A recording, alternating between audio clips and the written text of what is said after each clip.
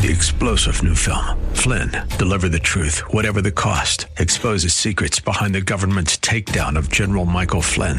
Flynn knew what the intel world had been up to. He ordered the first audit of the use of contractors. This set off alarm bells. He told the truth. He was the most dangerous person for Donald Trump to hire. They had to get rid of Flynn.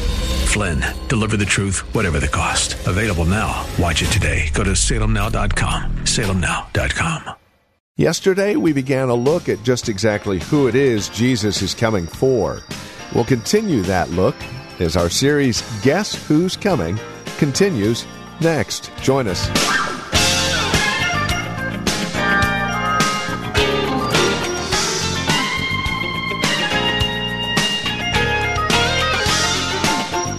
Hi there. Thank you for joining us today. We're spending time in 2 Thessalonians today, chapter 2, and our focus is on verse 13. As Pastor Phil Howard from Valley Bible Church in Hercules will continue our series, Guess Who's Coming, we take a look at who he is coming for and how the chosen are folded in to this second coming. Won't you join us? It's a very encouraging look at the second coming and the hope that is laid out for us as Paul applies it in 2 Thessalonians. Here's Pastor Phil with today's program. I remember when God began to set me apart from his crowd and set me apart from those guys I ran with. What was going on? The Holy Spirit was sanctifying me, setting me aside for sacred use.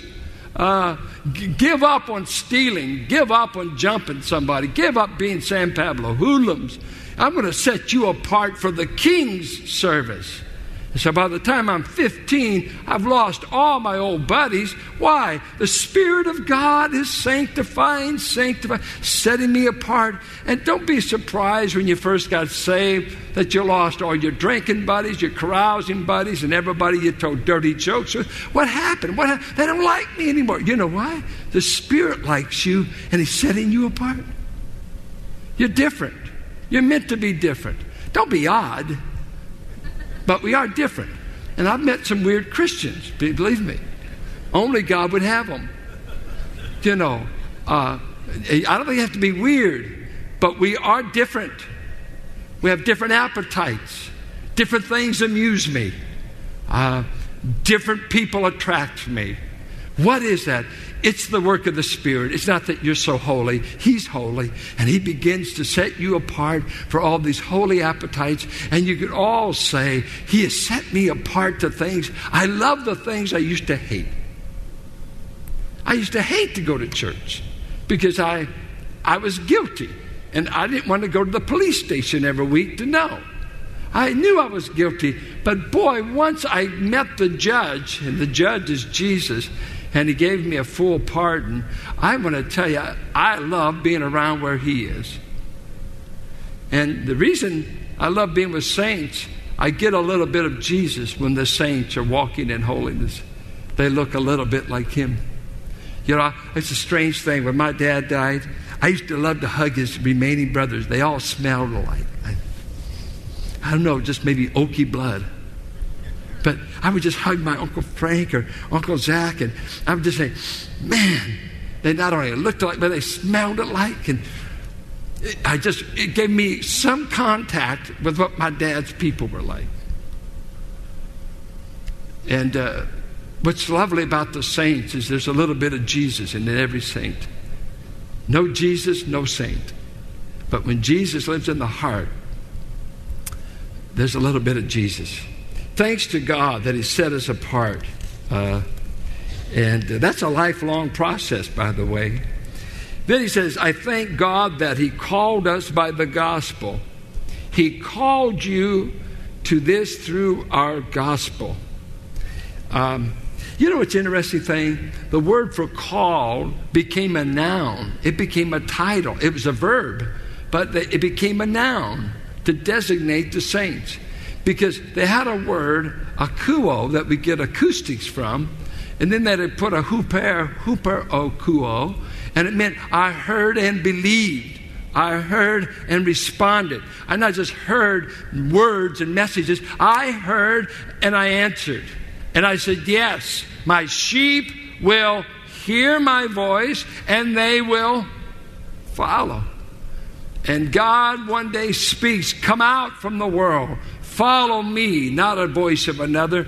And when we heard that call, all of a sudden they named early believers called ones. Not that they just heard it, but they'd heard and responded. And he says, you people were not only called in the gospel, but you responded to the gospel, and you are called ones. You know what the word for church means? Called out of. The church are the called out of ones. Ek, out of, exit, and kaleo, to call. We've been called out of something. Out of darkness, out of sin, out of the kingdom of darkness, and into something, into Christ. And he says, I thank God you're called of God. You heard the gospel, and he gave you an ear to perceive it and believe it.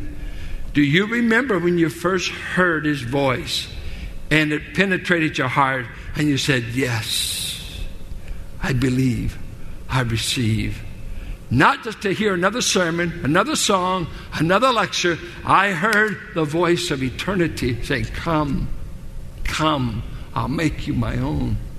He said, I thank God I was there when I preached at Thessalonica, and you heard the call, you responded to it, and you were saved. I saw it. The Spirit worked mightily and saved you. It took a mighty work of the Spirit of God to save every one of you individuals. It is no small thing. Not everyone has heard the voice. Many are called, few are chosen. Many hear a message, few respond to it in faith. Wow. He thanks God for them. I love what he says here. He called you to this salvation through our gospel, and I thank God for it, that you might share in the glory of our Lord Jesus Christ.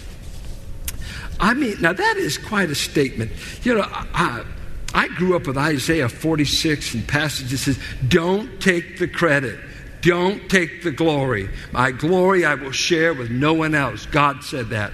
And so I was taught by my dad, by my sister, and by old-time Christians, don't you take the credit or it's curtains. You'll fall.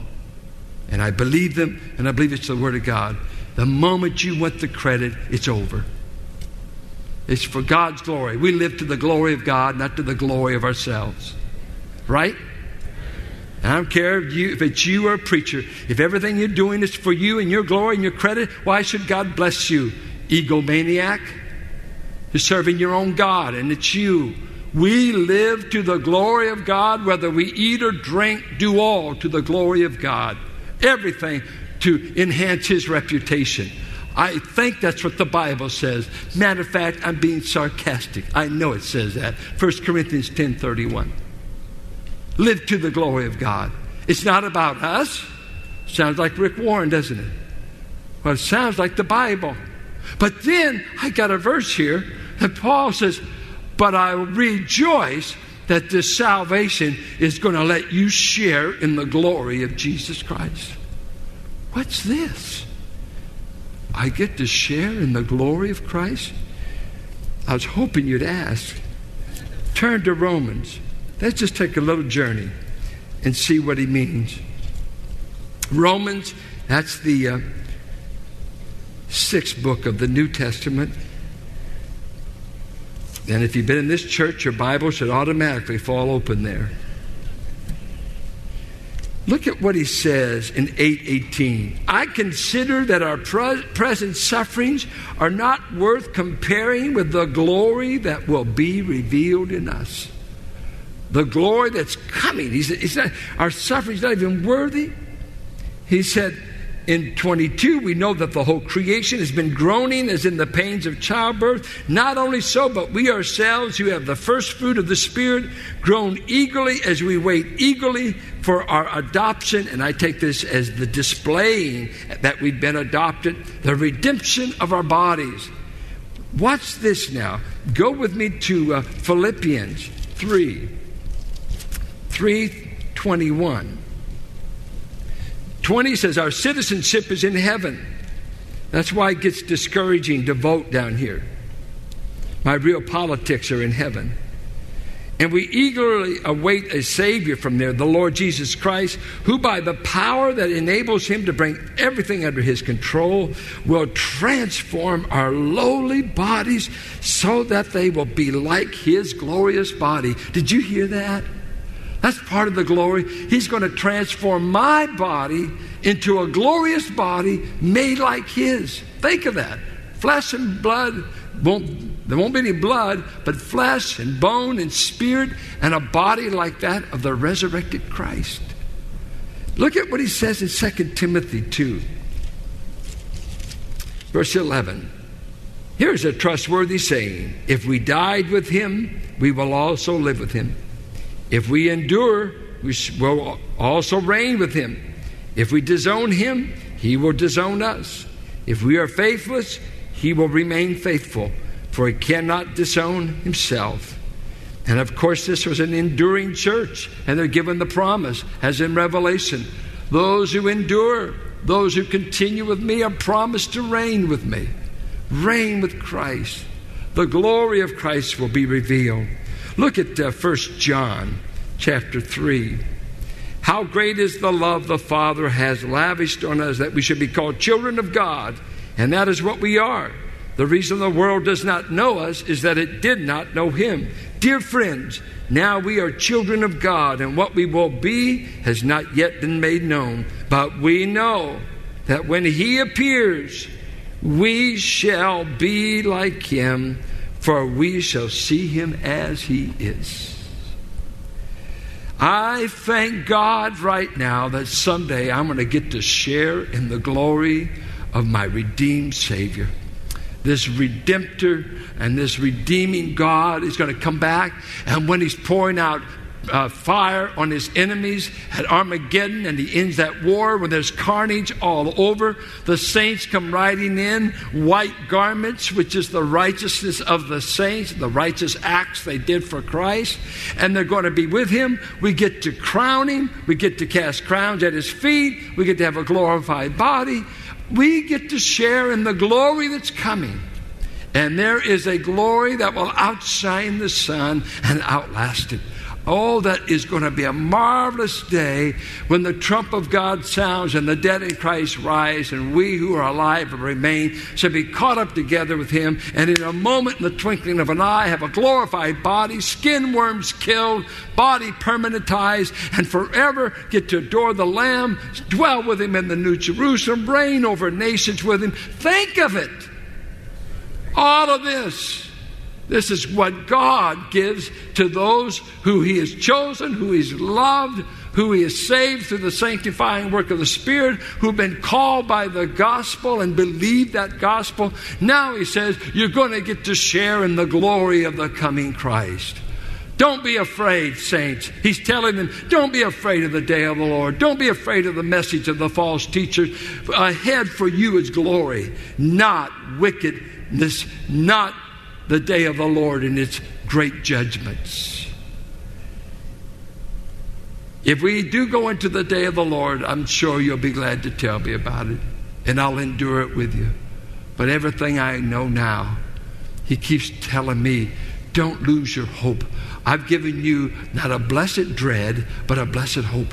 And the hope is, I'm going to let you share in my glory. If you suffer with me now, you'll reign with me then. What a great thing in salvation. And of course, if we were in a church that responded, you'd be happy. But you're sanctified and petrified. Turn, if you will. You can bear all that. That's a long-term pastor talking. 2 Thessalonians. So then, brothers, stand firm and hold to the teachings. This is his exhortation. Hold on. Stand firm. Did you read about the pilot that he turned over his plane? I forget the name. I want to say his last name was Ramsey. I just read it. But he turned over his plane to his co-pilot to go back and check. They heard some noise in the back. And as he went back, it was just a 15-passenger, he fell down some way the door flew open, and he was sucked out by the wind. But on his way out, there was a rail there, I guess, for steps. In some way, he grabbed those steps and held on, and the co-pilot knew something was wrong, so he decided to land. And when they landed the plane, the pilot's face was 12 inches from the ground because he'd frozen his hands to hold on.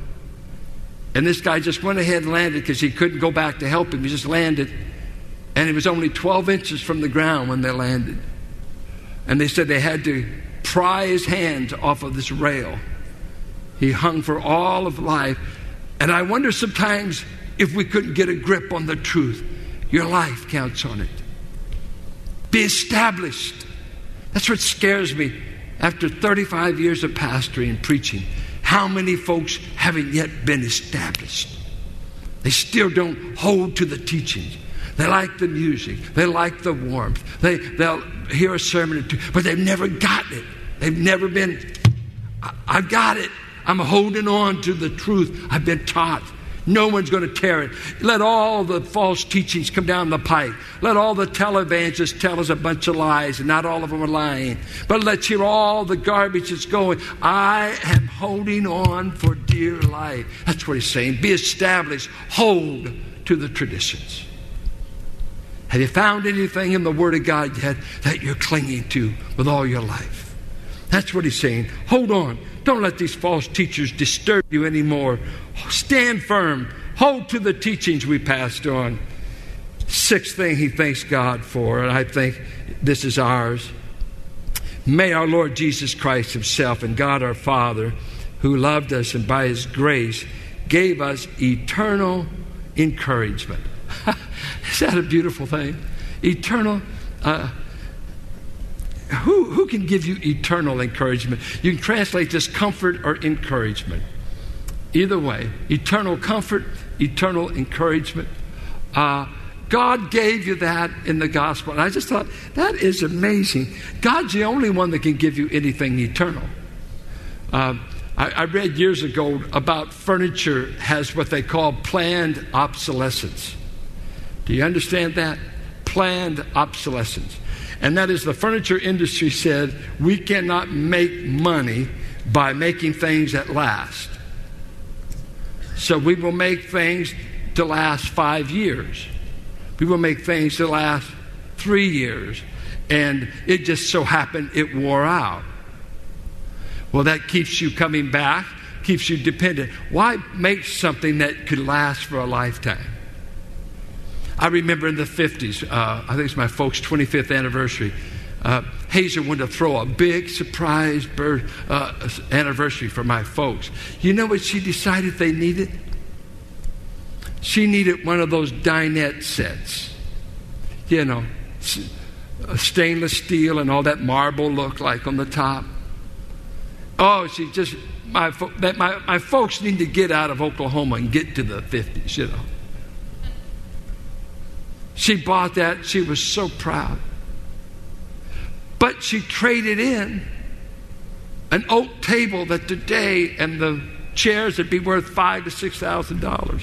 I mean, my dad, because my dad could jump through a broom handle. He could just jump and then put it under, just go up. And he could jump up on this table that was about, it was right about there. It was high. There were 7 of us at it. So it was a big oak table. Chairs made like, boy, stronger than you can imagine. And they gave her about $100. And they came home and Dad was trying to act excited. It lasted about 4 years. Turned into junk. But it was current. And it was new. It just was a piece of junk compared to the table they got rid of. Do you know what I mean? When God gives something, he can always put on it, it's good for eternity. Eternal encouragement. Can you stand the thought of being eternally encouraged? Eternally encouraged. All my Christian life has not been days of encouragement. Some days I love to grumble. It just feels good at times. It's ungodly, it's sin, but it's just so human.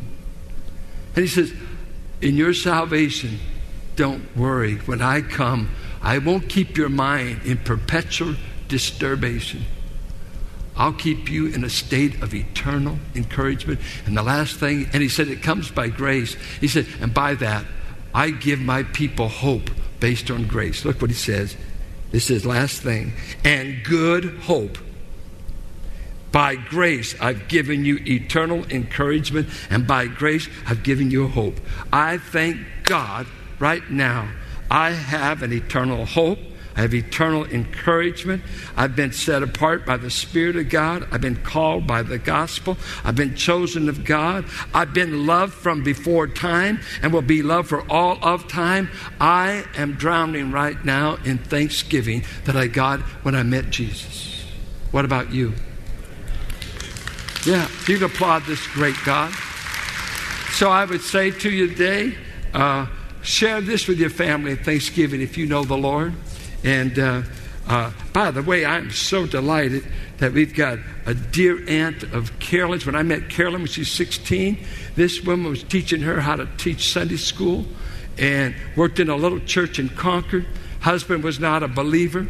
Nadine never missed a service in church, teaching children. Now she's in her 80s. I can't tell you any more than that. I might get in trouble. Walked with God. God finally saved her husband after she went to church all those years, and just took my little wife-to-be who was living with a home that was in trouble and sin was ravishing, found refuge in a little aunt that just kept taking her to church and living for God. We'll never be able to pay back that debt, Nadine, and you gave me a wonderful, wonderful wife. I thank God for His goodness.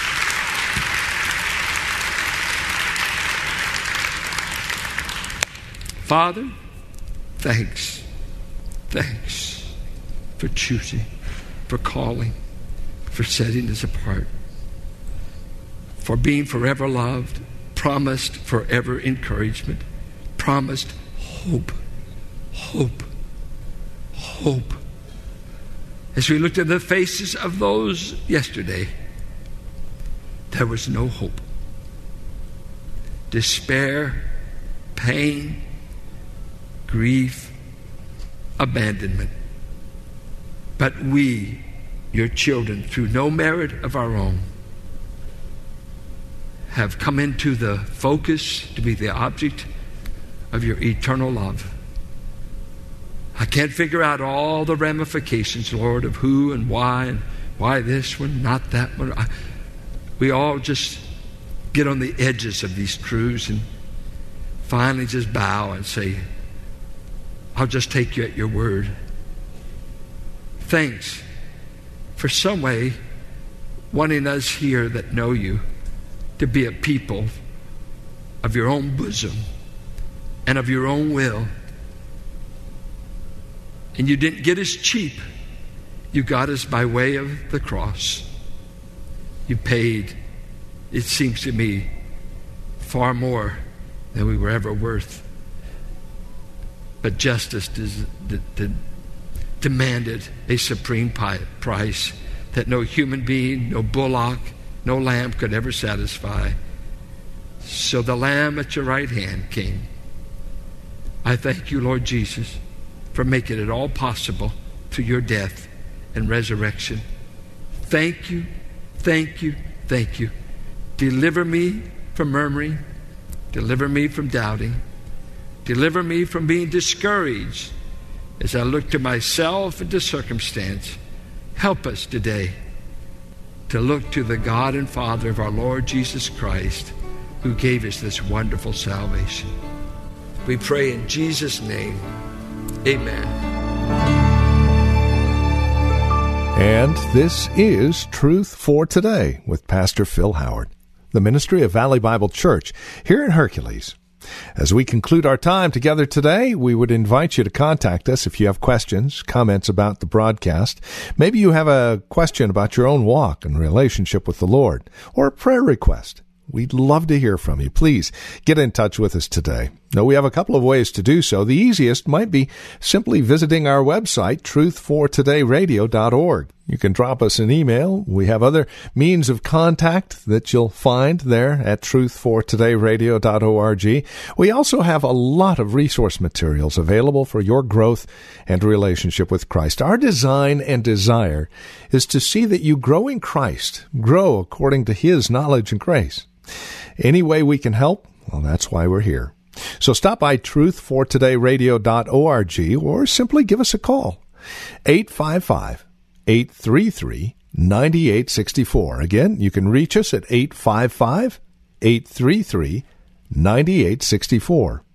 Please bear in mind as you contact us that this is a listener-supported ministry. As you link arms with us financially, we're able to continue the ministry here on this radio station. Prayerfully consider how you might get involved in the ministry of Truth for Today, won't you? 855-833-9864 or write to us. Our address is 1511 M. Sycamore Avenue, Suite 278, Hercules, California. The zip code is 94547. And that website, once again, truthfortodayradio.org. It is a pleasure spending time with you in God's Word. We trust we'll see you next time we get together for another broadcast of Truth for Today with Pastor Phil Howard.